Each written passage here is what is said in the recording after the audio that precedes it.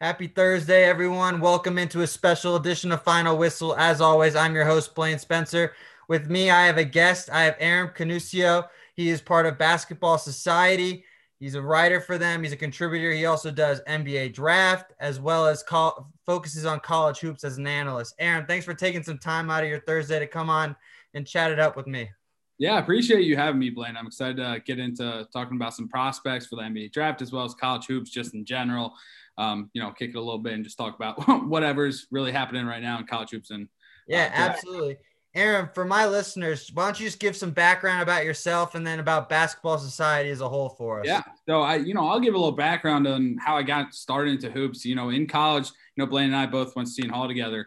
While I was at Seton Hall, one of the guys I used to hoop with when I was younger, I had contacted him saying, hey, of anything basketball related. And he was a part of EV Hoops. And if you don't know what EV Hoops is, it's a private NBA scouting service that works with teams all across the country to provide insight, analysis, evaluation, just different insights in general.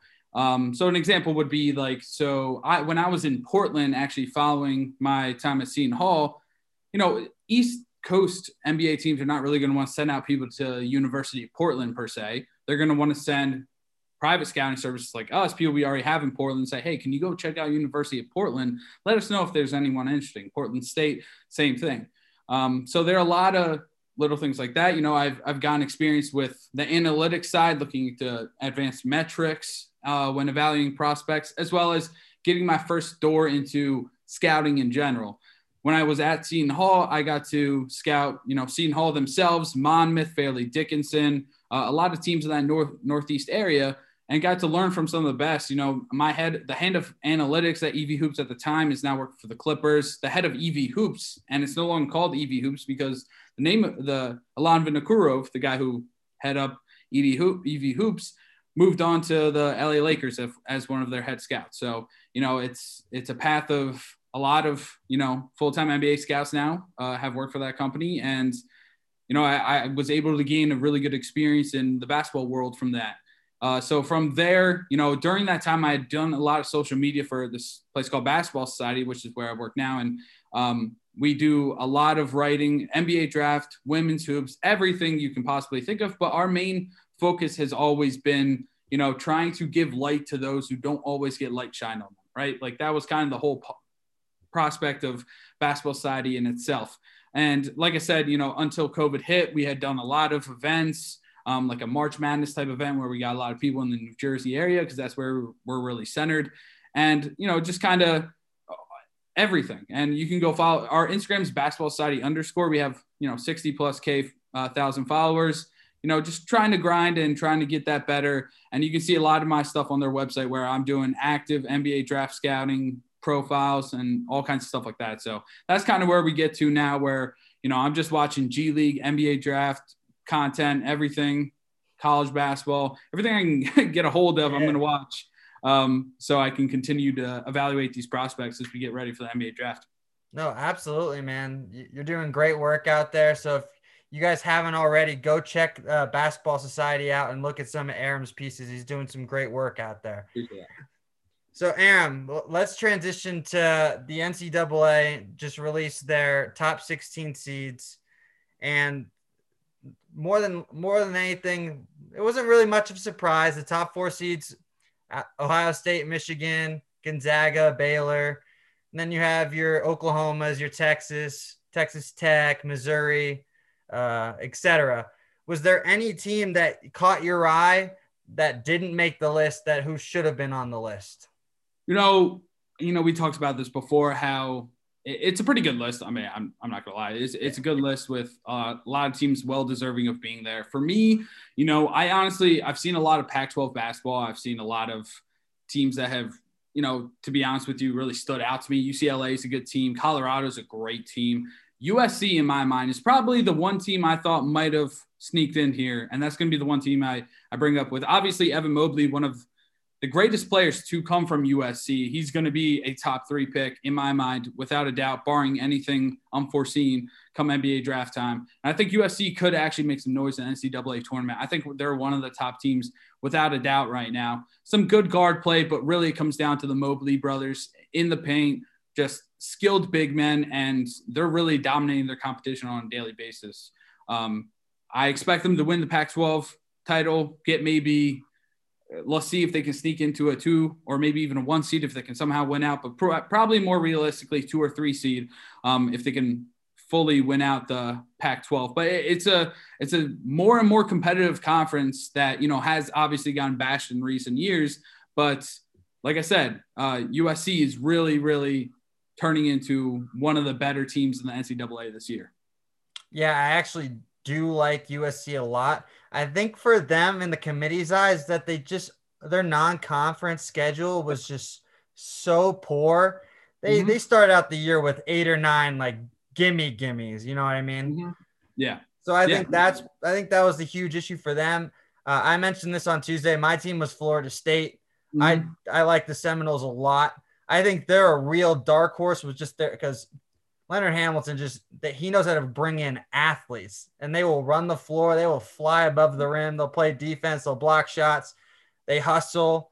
They may not be the greatest shooting team, but none of his squads have ever been the best shooting team, but they're willing to go at it for the 40 minutes if there's overtime, etc.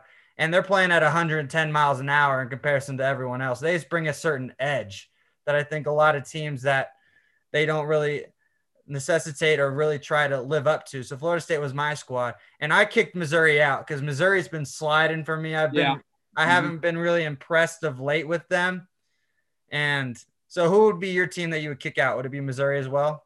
Yeah, I was thinking so. Missouri, you know, even in their, what was it, about a week and a half ago, they got a good win over Alabama, but they were up about 30 or 20 something at halftime and slowly skidded away. And since then, they just haven't been the same team. You know, Drew Smith is great. Mark Smith too. That backcourt, Xavier Pinson, like that whole backcourt is fantastic. They can play, and I think they can possibly surprise a team in the NCAA tournament. But as of now, if we're looking just from afar, like a Florida State team, obviously with Gray and Scotty Barnes and those guys, you know, they're playing great basketball right now. And like you said, with Leonard Hamilton, like you can't really bet against them too much. But yeah, USC, in my mind, if I were to just put one team in, USC maybe over Missouri is probably the route I'd go. But again, I can't hate on the NCAA for any really teams they left out of that list. You know, without a doubt, I agree. I think especially with what they did on Saturday, and then Saturday's results kind of hindered what they had put out as soon as the games got underway, because there were teams winning, there were teams losing. And I think that kind of really hindered the overall productivity that people were like, oh, the NCAA got this completely wrong. We'll just look at Missouri, after losing to they lost to Arkansas literally probably just a couple hours after it got released. Yeah. And I think it hurt the committee in that way. But I agree. I think other than maybe like you could have a small argument about a couple teams, but it's not really drastic that they got it wrong. Yeah. So I think more or less that they were on the right track, and they definitely are going to be, I think the tournament's going to be great. I think it's going to be really interesting to see. How do you think that's going to all play out for you with the hub cities just all in the Indianapolis area? Yeah, I mean, it's going to be interesting. With regard to the level of competition and who has a chance at winning the title, this is certainly one of those years where, you know, me personally, when I'm making a bracket, I like to be like, you know what, I think this team can maybe pull it off. They can kind of surprise. And the more and more you watch Gonzaga and Baylor, you're just like, I don't know if anyone can really contest with them, man, if we're being honest. It'll be fun regardless, you know, when it comes down to it in March. Like any team can win at any moment. Any team can get hot. Just when I look at a team like Gonzaga, they're just so complete with a bench that could start on almost any top tier caliber NCAA program. And we're looking at that team. It's hard to see a team that can really beat them, to outshoot them, to outmaneuver them in the post. It's hard to see that. But again, it's the fun of March Madness is all of those little matchups that lead up to it, the 8 versus 9s, the upsets of, because this is a year where, you know, let's say a 14 seed can be a 3 seed. Like that could very well happen. Especially with with everyone being kind of close together in those hub cities, like you just mentioned, it's just going to be a different environment this year. I'm pretty excited. But like I said, if I were to put my money down, I'd be hard pressed not to include Baylor or Gonzaga in that discussion.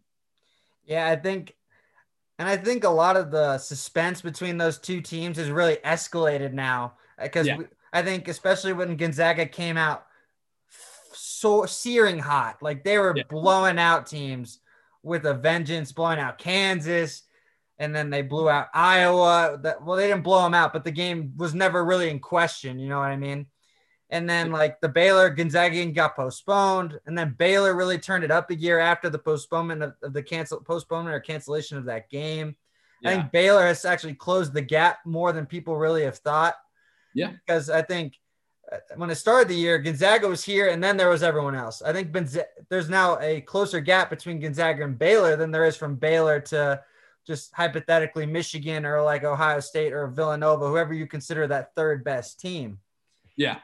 No, I would certainly agree with that. And both teams are coached and defend like they're an NBA caliber team. Like that's how they kind of run themselves. Obviously, Baylor is, slower paced offense than Gonzaga. Gonzaga is grab and go. I mean, like that first game against Kansas that you mentioned, they score over 100 points, same thing, close to it, pretty much every game since. That's what they do. And they have Jalen Suggs to lead them. It's just such a dominant team. And I know we'll probably get into some National Player of the Year talk, and they certainly got a couple guys there that deserving of recognition at the very least. But yeah, I mean Baylor, their defense is just out of this world. I mean Jared Butler and Davion Mitchell are just insanely athletic and defensive-minded guards that can shoot it from deep, take anyone off the dribble, both run some good PNR action. And, you got Mark Vital and so many other guys on that Baylor team that you can just put on pretty much anyone. They switch everything. And that is something that's so appealing, especially, you mentioned how close they are to a team like Gonzaga. And that's Gonzaga's thing. They'll get switches and then they'll attack those switches. But Baylor, with the full capability of the entire team being able to switch on everyone, and to be honest with you, do a pretty good job of guarding even their bigs, guarding guards on switches. It's lethal. It is a lethal combination of a team. And yes, I would love to see that matchup. Hopefully we get that at some point in the NCAA tournament. That'd be just electric. Yeah, absolutely. And I think one of the big things for Scott Drew's Baylor squad is that he's really pulled like a Jim Boeheim and said, I am committed to this zone. I am committed. Even though they're switching, it's more of a matchup or a 1-3-1. He has committed and pushed away man-to-man defense, really. Mm-hmm. And I think that's one of the interesting components that Baylor really has, that they are so committed and athletic, and they're willing to play hard defensively, and they're willing to switch. They're willing to take charges. They're willing to force turnovers, deflect passes. They will do whatever it takes. And that commitment to have guarding a zone, because rebounding is always the biggest issue when you're a zone defensive team. Yeah. You could always get hammered on the offensive boards, and they rebound extremely well. All 5 positions collapse. They don't have people leaking out. They make sure that they're controlling that tempo of the game. And if they're going 5 deep to go get a rebound and then control the pace of the game, they're perfectly content with that. So it's really unique to see a yin and yang of tempos. You have Gonzaga, who's high flying, loves to showcase their offensive ability, and then Baylor, who's more willing to, hey, we'll tough it out for 40 minutes. And if we win by 2 or 3 points, we don't really care. If the game's in the 50s, it doesn't bother us. We don't mind that. Well, Gonzaga's like, all right, let's get this thing in. Let's get this into a racetrack. Let's be first one to 85 or 90 wins. So pretty much. It's really interesting to see the comparison of the two squads. Yeah, 100%.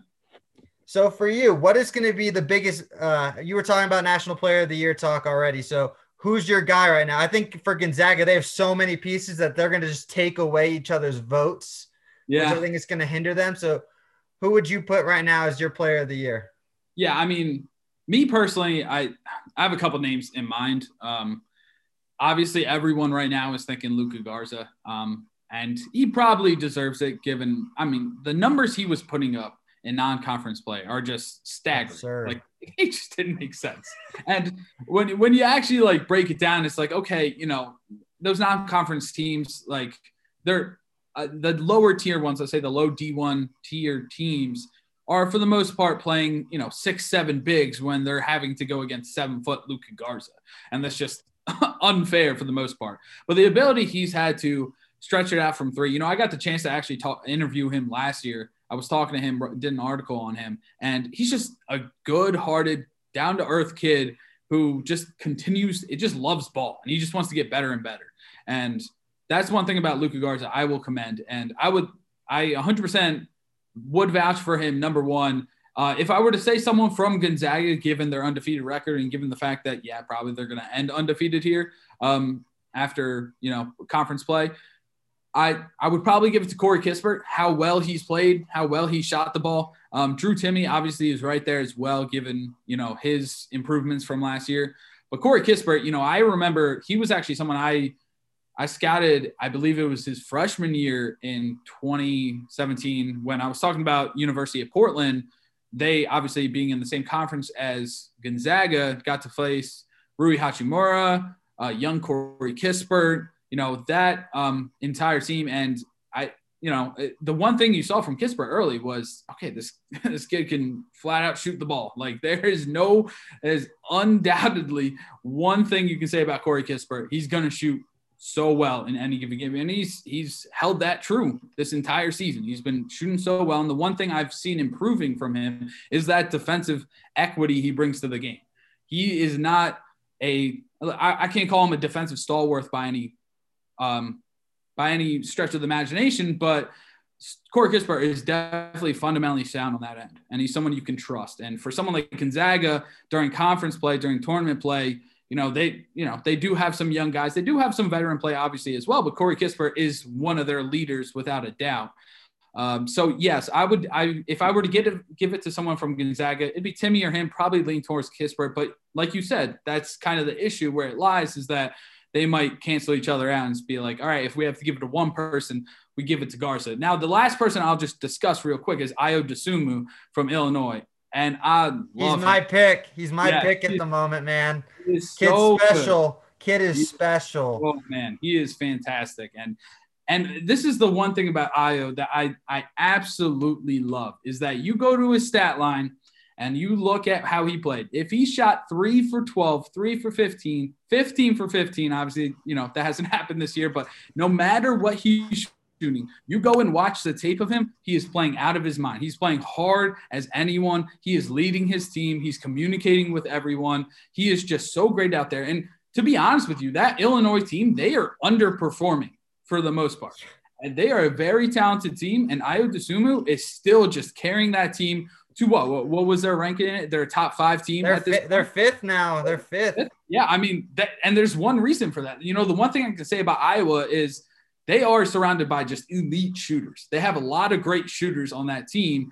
And while Illinois, yes, they do have some talent around him. Like Adam Miller, I'm still waiting for him to take that next step, and I think it might take a year or two. But it really comes down to Ayo. And a lot of what Dosunmu's done on the court has just been eye-popping for the most part. He put up a ridiculous triple-double just about a week ago.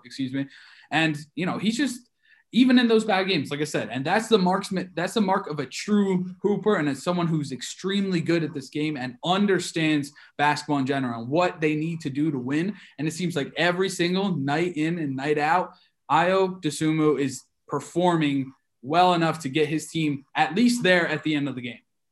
Yeah, and for me, he's my player of the year at the moment. I love Luka Garza, but again, you answered the question that like – the people he was going against, it was a mismatch is an understatement. And for the one thing that I can praise about Luka Garza for sure is that he gets his within the offense. It's not him being a ball dominant, having to just post up and make him go to work. The offense is still being ran, and he's either getting an offensive rebound, he's doing it, the little things, and then when he gets his opportunity to score, he takes advantage of it.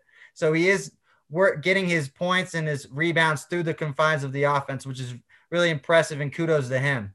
Yeah. But for me, Dosunmu, he's doing everything on the floor. He's playing point guard. He's playing shooting guard. Sometimes he's playing small forward when they go small. He's doing those little things. He's averaging 21, 6, and 5. I think people really forget that he's averaging 6 boards and 5 assists. Yeah. And then he's shooting almost 50% from the field, over 42% from the 3-point line. Mm-hmm. Like, he's doing it all. And I agree. Illinois, I had Pat Lawless on earlier in the year, or back in 2020, and he was saying Illinois is his dark horse to win the whole thing. Yeah. So, and I agree with him. I think it's going to be hard, but just the amount of guard play that they have at their disposal is absolutely ridiculous. Oh yeah. So completely agree with that. I love Iowa DeSumo. I love Illinois. I think they're going to really surprise some people, but I think the biggest thing is that they're still the third best team in the Big Ten at the moment, right? Yeah. You have Michigan. They've only lost once. Ohio State, I think, has exceeded all expectations this year. Yeah. I thought for them, Ohio State was going to be a bubble team, and now they're potentially going to be a 1 seed. What is the overall play of the Big Ten been for you? Because I think they've been the best conference, and it's not even close. Yeah, I mean, obviously I talked up the Pac-12, and we can break it down. Big 12, you have some people who have stood out. Texas Tech has taken a little tiny dip lately, and so has Texas. But yeah, if we are to break it down, Big Ten, probably the best conference right now. Obviously ACC a down year, I would argue. And then, with the Big Ten, I actually really like Michigan. I think Michigan probably becomes the top team there. And Isaiah Livers has been fantastic. Mm-hmm. Hunter Dickinson has played really well as a freshman. He'll continue to get better. And I think as I break down that Big Ten, I think Illinois definitely is up there. Do I put them a little behind Michigan? Probably yes, in my opinion. But I probably would put them a little above Ohio State. Ohio State is lacking guard play right now. I was one to say, I was really expecting a huge year of Seth Towns. And it's not that he hasn't impressed me totally, but the whole thing about Seth Towns has been that, he's coming off this injury. He hasn't played in a couple years. He's, that transfer from Harvard. He hasn't been able to take that next step that I was expecting from him. But we'll see if that ends up changing over these next couple of weeks as he gets more and more time. But like I said, if I were to claim it right now, Michigan, I think, just has the veteran presence as well as still the talent to take them to the Big Ten. But in general, that Big Ten is going to be fun to watch without a doubt in these upcoming weeks and as we're leading into conference tournament play. Oh, without a doubt. I want to get – I had this wild take the other day, and I want to get your opinion on it.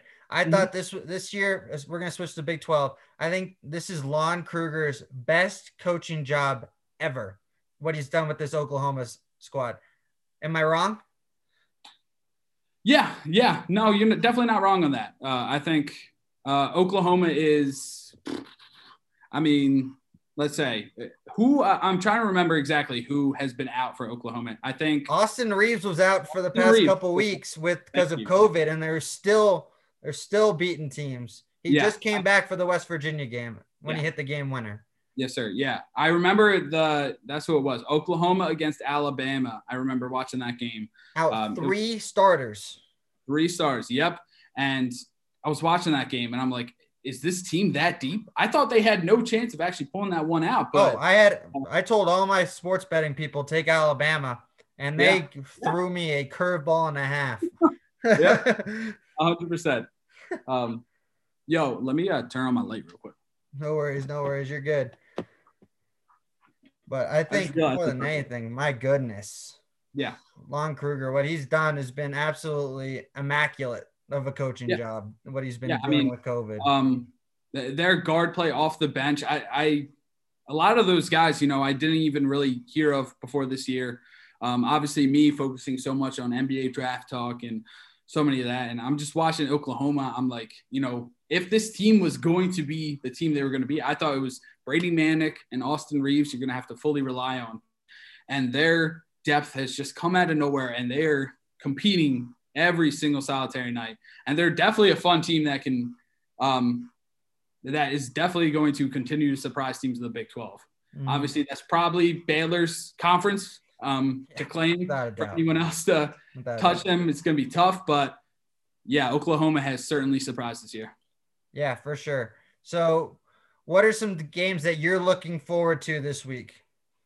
I think tonight, let me break down this real quick. You got Iowa, Wisconsin tonight. And then Iowa, Houston. I think Houston at Wichita is a trap game for the Cougars tonight. Yeah, Wichita State at home, I believe. Yeah, at home. Yep. Yeah, and I'm trying to remember exactly the name of their guard on their team.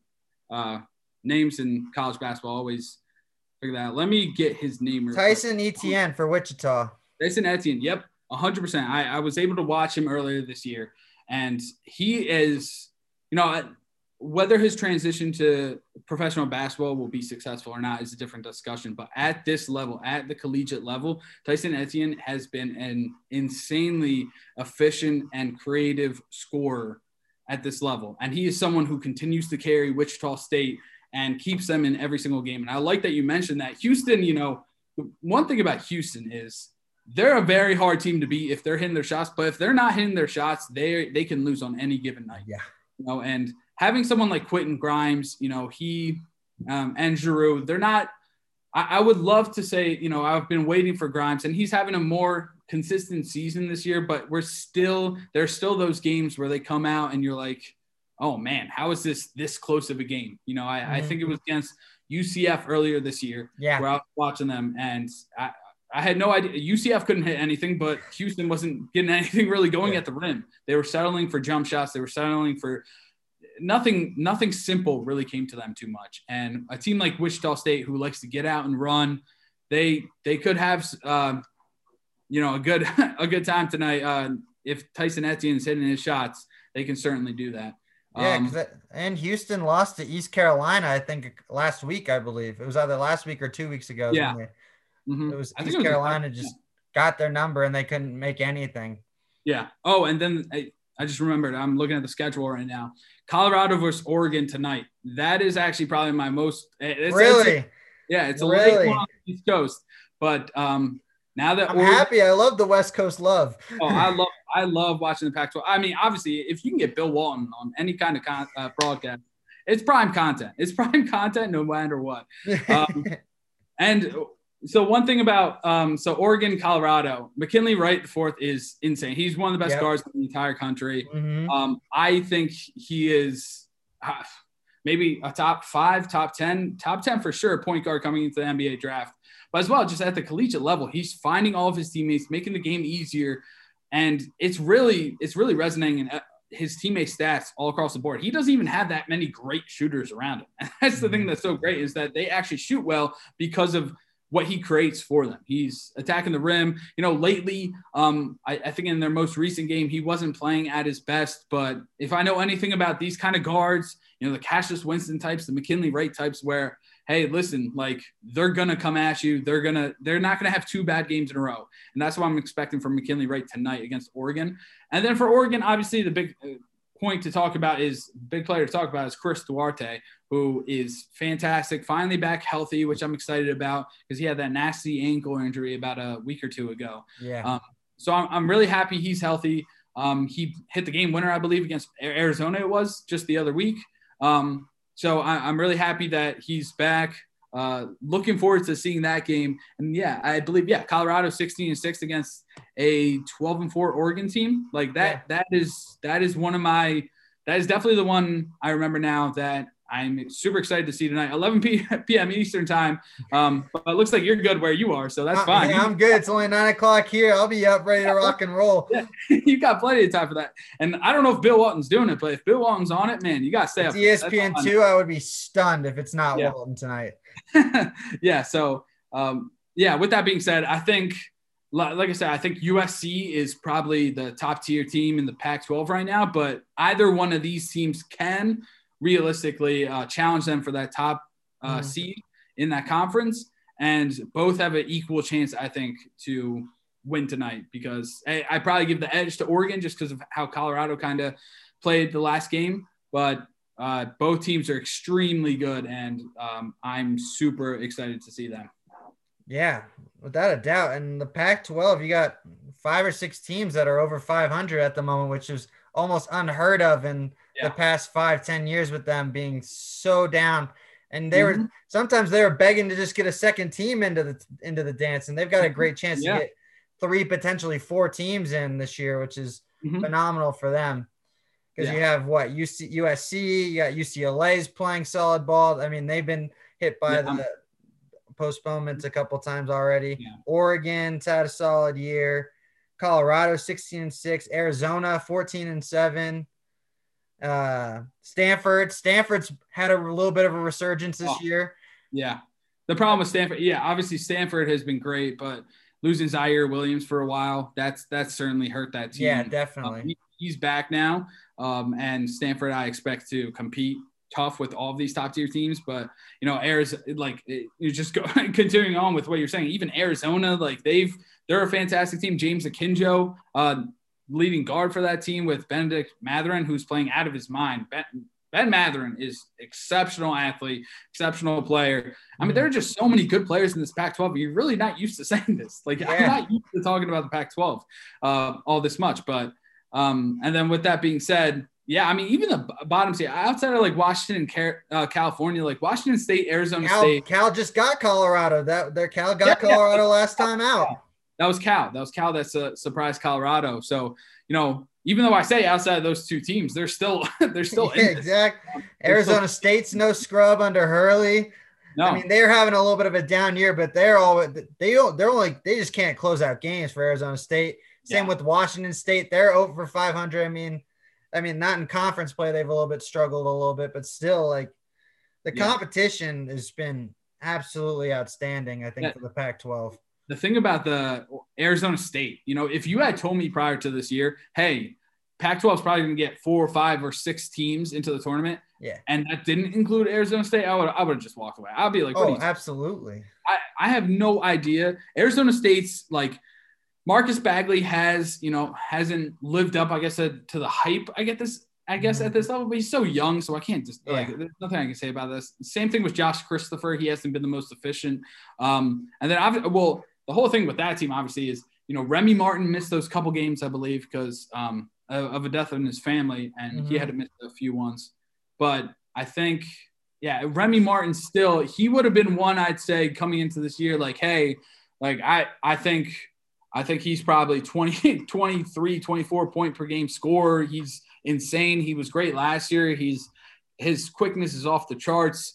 But unfortunately, it just hasn't been the chemistry, I guess, with that team just hasn't been there. So that's been the one thing with Arizona State.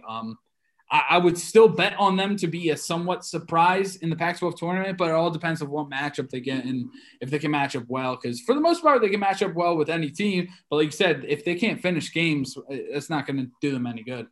Yeah, without a doubt. And then before we transition to your top prospects that you got, I want to ask you this question because I know Jalen Johnson, he just opted out with 3 weeks left in the season. I've been a little harsh on him. Because I think, I know him and Duke have not been on the same page from the start. That has been absolutely clear. They've had their issues. Then he got hurt, and then he could have easily have just opted out then, but then he came back, and now he's opting out again. Yeah. Is he quitting on Duke? Because I think he's personally just quitting, knowing that they now realize that Duke is not going to be a team that's going to make the tournament unless they go crazy in these last couple weeks. Yeah, obviously I saw that John Rothstein tweet, and I think everyone went crazy after that. Everyone was going crazy at Rothstein the other night. Yeah. And to be honest, like from someone like Rothstein, it seems cynical, let me say, in the sense that, like, hey, man, you are getting paid to be a national writer while this man's not getting paid to play basketball, someone you're writing about. So, I don't want to be harsh on anyone here, but I feel very strongly that, we have to let this man make his own decision. And that's what it breaks down to for me, is that, Jalen Johnson is a top 10 prospect. I've seen it many, many times before where something happens, whether it's an injury or something unrelated that leads to them dropping. I mean, like Karis LeVert was a second-round pick only because of injuries. And if there was anything else, he was a early or late first round pick. I forget exactly where he was drafted, but he's an early first round pick if it weren't for injuries. And it's the same thing that could potentially happen. So regardless of it being a COVID year, you know, I'm a strong believer of, hey man, if you don't want to play because of something related to COVID, like, and this hit me when, you know, remember what happened with Keontae Johnson. When that happened, I was like, I don't care. You don't want to play. It's your decision. You're not being paid to do it. Do whatever you want to do. But when it comes down to like what happened with him, and I know it might not have been directly related to COVID, but it could have very well been. And how we would have reacted differently, I don't know. But it was correlated to COVID. He's got the heart. Yeah, he had the heart condition. He's got it. Okay, so it was the heart condition that came from having it. Yeah, he gets the myocarditis that you get potentially after COVID. See, that's even worse now. So that's why I'm stunned at how many people have still continued to play. Yeah. So am I. And that's, you know, whether I believe this college basketball season even should have happened the way it has with regard to travel and all that, that's something else that we have to decide. But for Jalen Johnson right now as a top 10 pick, as someone who, you know, he was dealing with health issues. He was dealing with other things. And I understand from the outside perspective, hey, Duke's not playing that well, like Jalen Johnson, you know, why are you not doing this? He's an unpaid. I understand the concept of having a scholarship, but he has to focus on himself. I mean, what would have we said if Jalen Johnson stayed, got hurt or got COVID and got really sick, and then affected his entire draft process? I'm assuming we would have said, you should have sat out, right? Yeah. Like that's pretty much it. I mean, when we look at, you know, college football seniors or juniors, when they want to, you know, they choose not to play in a bowl game. I know some people still say, hey, you shouldn't play, but you got to do what's best for you. And I understand football is a more contact oriented sport, but injuries can happen whenever. And given COVID, it can happen whenever. You can hit a team whenever, especially with Duke, where their coach, Coach K, was someone who adamantly said, hey, maybe we shouldn't finish this season. Do you think that was looming over Duke the entire year after he already said that? Because then the women ended up ending their season. Do you think that was always in the mindset of the kids that like the university's just going to shut us down anyway? So what's the point of us trying to play? I'm sure that could have been, you know, especially for, I mean, Duke is comprised of what? Obviously people who just love basketball and really want to make the NBA. That is predominantly what that team is going to be. And I'm not going to discredit anyone who goes to Duke who like, hey, I just want to win championships or whatever. That's great. But a lot of these kids, I'm sure it was in the back of their mind, like, hey, my coach is saying we should probably not even play this season. And now we're losing and now this. And I'm sure. And to top of that all off, Jalen Johnson barely got any playing time in the last game, right? Yeah, so if we're thinking 6 or 8 minutes, something low like that. Minutes. So if we're just thinking logistically about this, okay, so he's getting less and less time with his coach. He is at risk for COVID. He could potentially get hurt. Who knows? Again, yeah. You're only going to hurt your draft stock.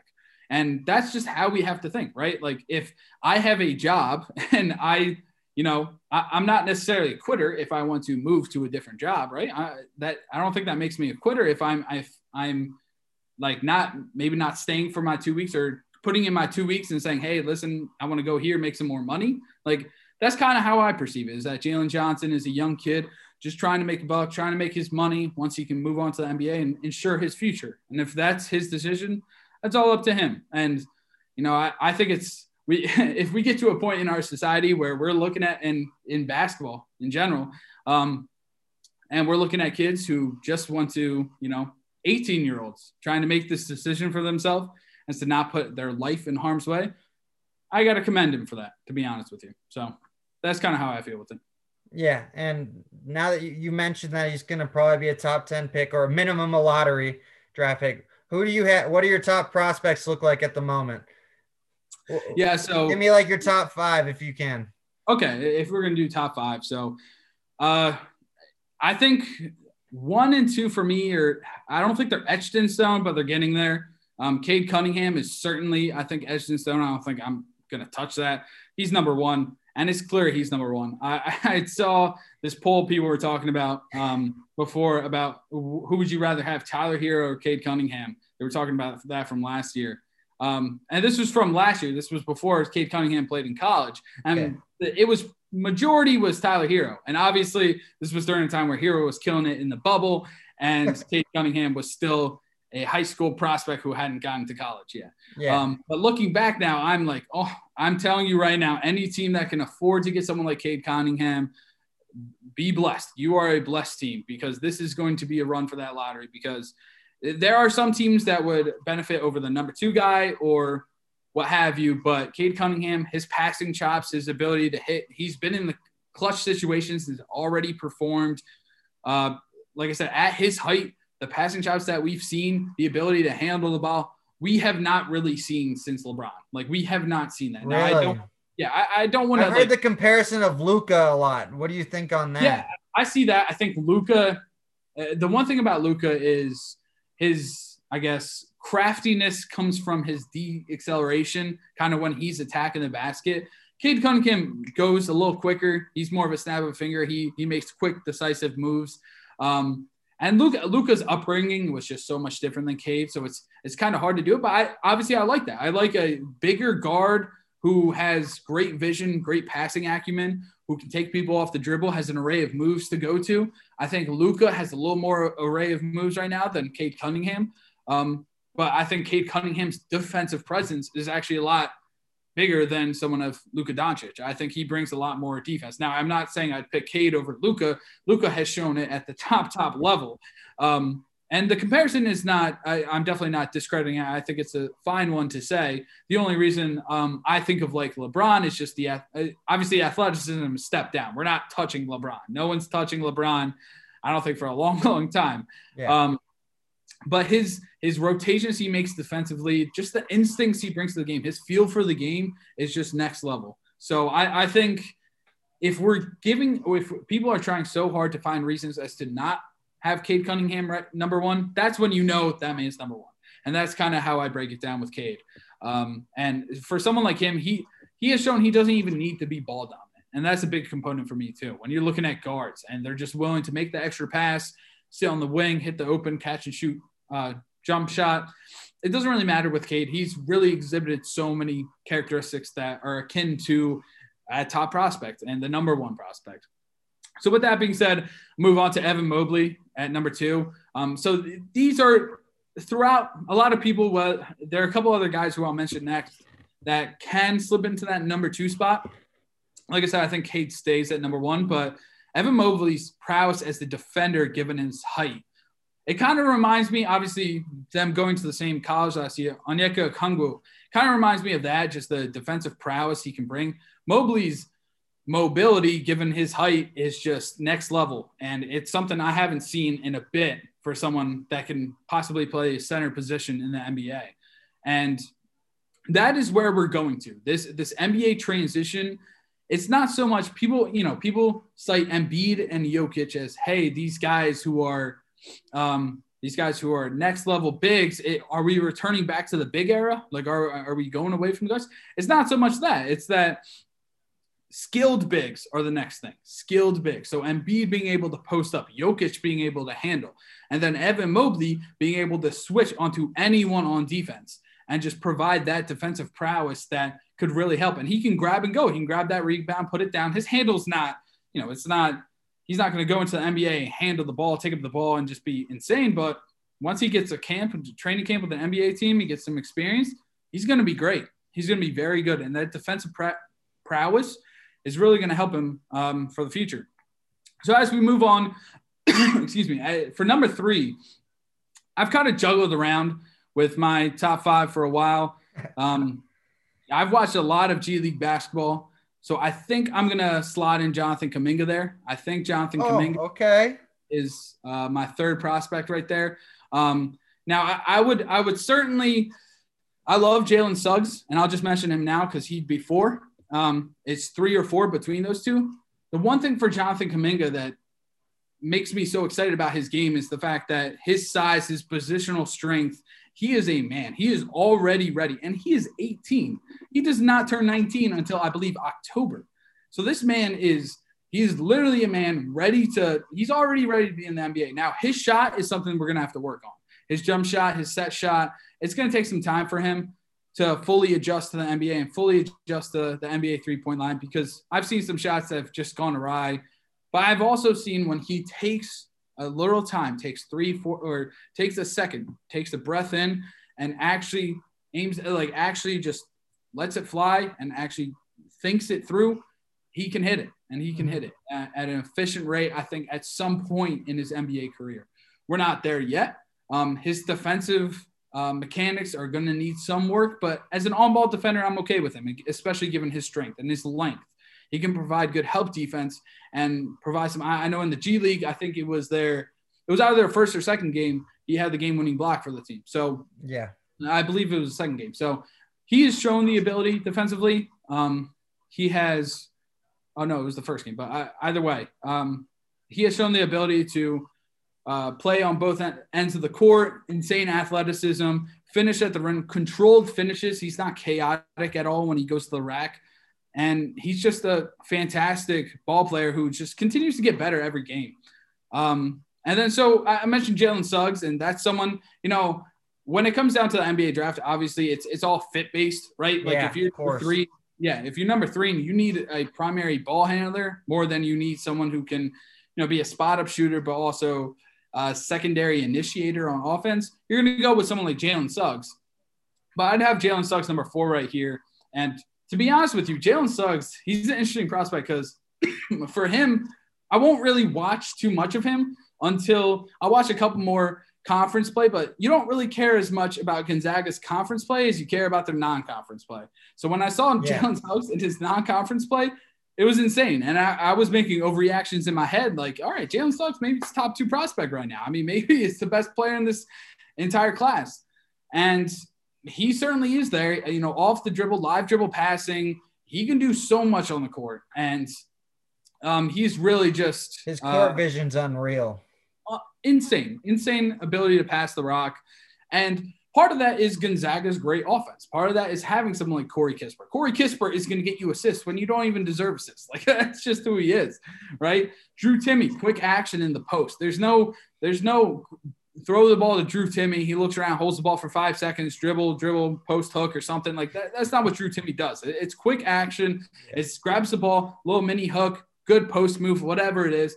And like we were talking about before, Gonzaga's just quick offense. That's what they do. So with that, Jalen Suggs is already used to an NBA offense. And that's the appealing thing for him, is that he's got shooters around him. He knows how to run offense efficiently, an NBA type offense. Mark Few has made sure of that. And I'll never forget that one Jalen Suggs game, I believe, it was against West Virginia, where it looked like he went down with an Achilles tear. Like and the whole world was on notice, and then he comes back and makes it perfect. He just puts them in real numbers. He didn't score, but like he was still passing the ball all over the court. I tore my Achilles playing hoop about 2 years ago, and when that happens, he did the exact same stuff I did to a T. Down to the T, he did the exact same thing. And I was just like, oh, there's no way he comes back. Worst case scenario, it was a bad Achilles strain and you're out for a couple weeks, maybe done for the season. Like, that's honestly like best case scenario in my head. And he literally goes to the locker room and just, you see him start running and he comes out and it's like he's limping on the floor. I'm just like, what? Like, and that's the whole thing. That's what it comes down to, is like, I guarantee you NBA teams are going to look at that game. That is his game to watch. Like, that is one of the games to watch, because his shot wasn't even falling that much. He didn't play the entire game, but he still willed himself and got the game-winning block that game too. Like, I know we're talking about Kuminga's game-winning block. He had the game-winning block in that one. Or I'll say game-clinching, not game-winning. Yeah. But yeah, like that was one of the more insane games to watch from Jalen Suggs, and it just epitomizes who he is. And he's literally a lion out there. Like, he will do anything to win the game. It won't matter. He's an exceptional athlete, exceptional scorer. Off the dribble step backs. He's shown really at all. Even with the awkward release, people could kind of argue it works for him. He makes it look good. And that's what it comes down to. And I know people will cite, hey, Lonzo had a good 3-point percentage in UCLA, but guess what? Lonzo is actually shooting really well this year for the Pelicans. Like, it might take some time to you fully become comfortable with an NBA 3-point line with your shot. But if you're put into a good system, you're put into a system where, they have history of developing good jump shooters, then someone like Jalen Suggs could certainly become one of the best players out of this class. Excuse me. And then lastly, like I have so many people I'd love to put 5 to remark on. I love Sharif Cooper. I love his passing. Oh my gosh, he's been an absolute superstar since he's been able to come back onto the floor. Just because of his size, he's not number 5. But let's talk about him real quick, because Sharif Cooper is probably the greatest passer I have ever seen at the collegiate level during my time. Like, it is live dribble passing, offhand alley-oop passes to his teammates. It's just insane to see what he does. His intelligence on the court. He tricks defenses with his eyes. He literally maneuvers the defense to move as he's looking, and he's running an entire offense. He's telling his teammates what to do. Hey, you go that. That's akin to LeBron. That's literally what LeBron does out on the court. And he's just literally directing traffic, directing where everyone has to go. Now, obviously with Sharif Cooper, the negatives, not negatives, just things he has to work on would be, his shot needs a lot of work. His, small frame doesn't give them the full ability to really become a defensive stopper, as well as be able to take someone off the dribble, because the burst is not at an elite level. It's not Ayo Dosunmu type, right? It's not there. But it's good. It's good. And still lightning in a bottle, though. Yeah. When he gets going, he is unstoppable. Yep. Yeah, it really is. Now, obviously, his negatives, you can see a lot in that Kentucky game. He still played really good defense. And he still passed the ball, like I said, exceptionally well. But that'll just take some time as he gets to the next level. And I hope he gets into a good system. I hope he gets into a system where he can kind of see the game from the bench, come off as a backup one, just kind of lead the bench. Kind of like akin to like what LaMelo did this year for the Hornets. Obviously, his was super quick transition to the league, and he's already a starter now. Maybe like obviously like Tyrese Halliburton's doing the same thing coming off the bench for the Kings. Hopefully he gets to do that for a team, just coming off the bench, handle the ball, maybe back up to like Cole Anthony or something like that. Work those two together. But let me transition to the one I guess I would put at 5. I can talk about these prospects all day, trust me. But I believe it, man. Yeah. Like Jaden Springer is someone who's killed it. But I will talk about Jalen Green as my number 5 right now. He's in the G League. Yeah. And Jalen Green, I watched his first game. I just wrote an article about this for Basketball Society. And after watching his first game, you saw that first game, you're like, whoa, this guy's a top 5 prospect? I'm like, no, he's not. And the more you watch a Jalen Green, the more you realize, okay, it's game by game with him. You watch that first game, you're like, nah, he doesn't have an abnormality. Yep. And then that second game, you watch him, it's like, oh my gosh, like what? This is the same player? He had a different hairstyle, but this is the same player? Like, yeah, it's literally the same player. And then we get to this 5th game they just played, and I swear, like I saw a whole different Jalen Green utilizing his athleticism to his benefit when it was a detriment to him in his first game. In his first game, he was using the athleticism out the wazoo and just trying to like jump over people or dunk on people. And, that takes some transition. It's like in high school, Jalen Green could probably jump from inside the free throw line, dunk on any person who got in his way. And it just doesn't work this way, right? He has to improve his functional strength and his off-ball defensive equity, but his on-ball defense has gotten better. He's locking in.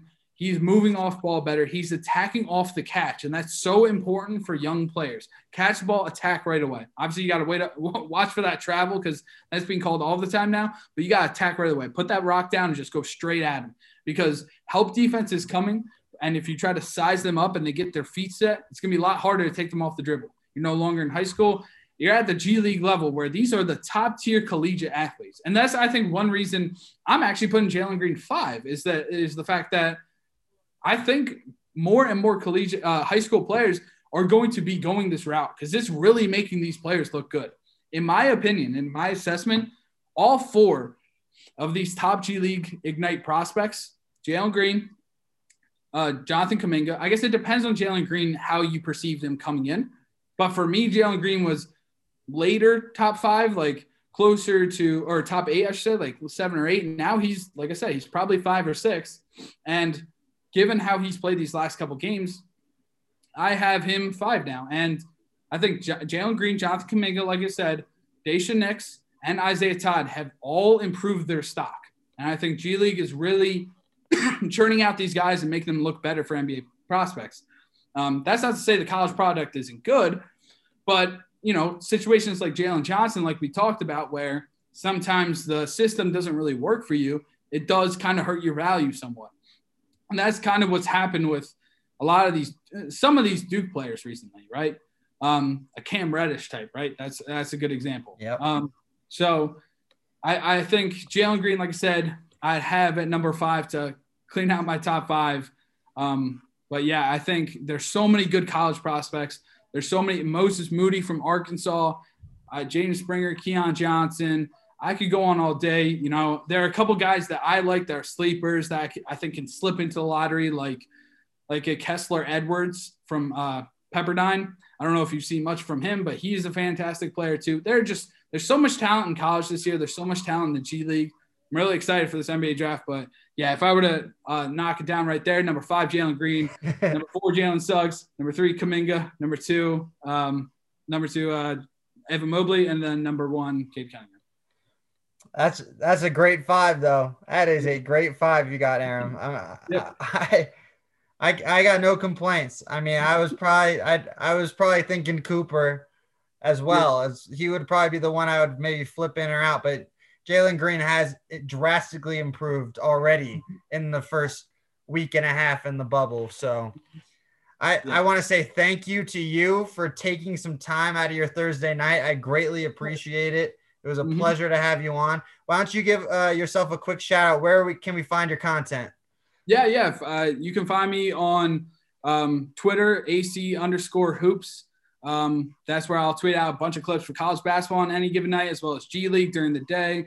And then obviously go follow us on Instagram at Basketball Society _. That's where you'll find all my stuff. And then basketballsocietyonline.com will just be basketballsociety.com shortly. Watch out for that. But you can see all my articles on there, all the reports I've done, and just keep following along. Awesome. Well, Aaron, thank you again. It was such a pleasure to have you on, my man. Yeah, thank you, Blaine. It was awesome. Of course. All right, everybody. That's our interview with Aaron from Basketball Society. Be ready. Stay tuned. We got some special episodes on the way. Even starting tomorrow, we are going to have a massive surprise for you guys on Final Whistle. Enjoy your evening.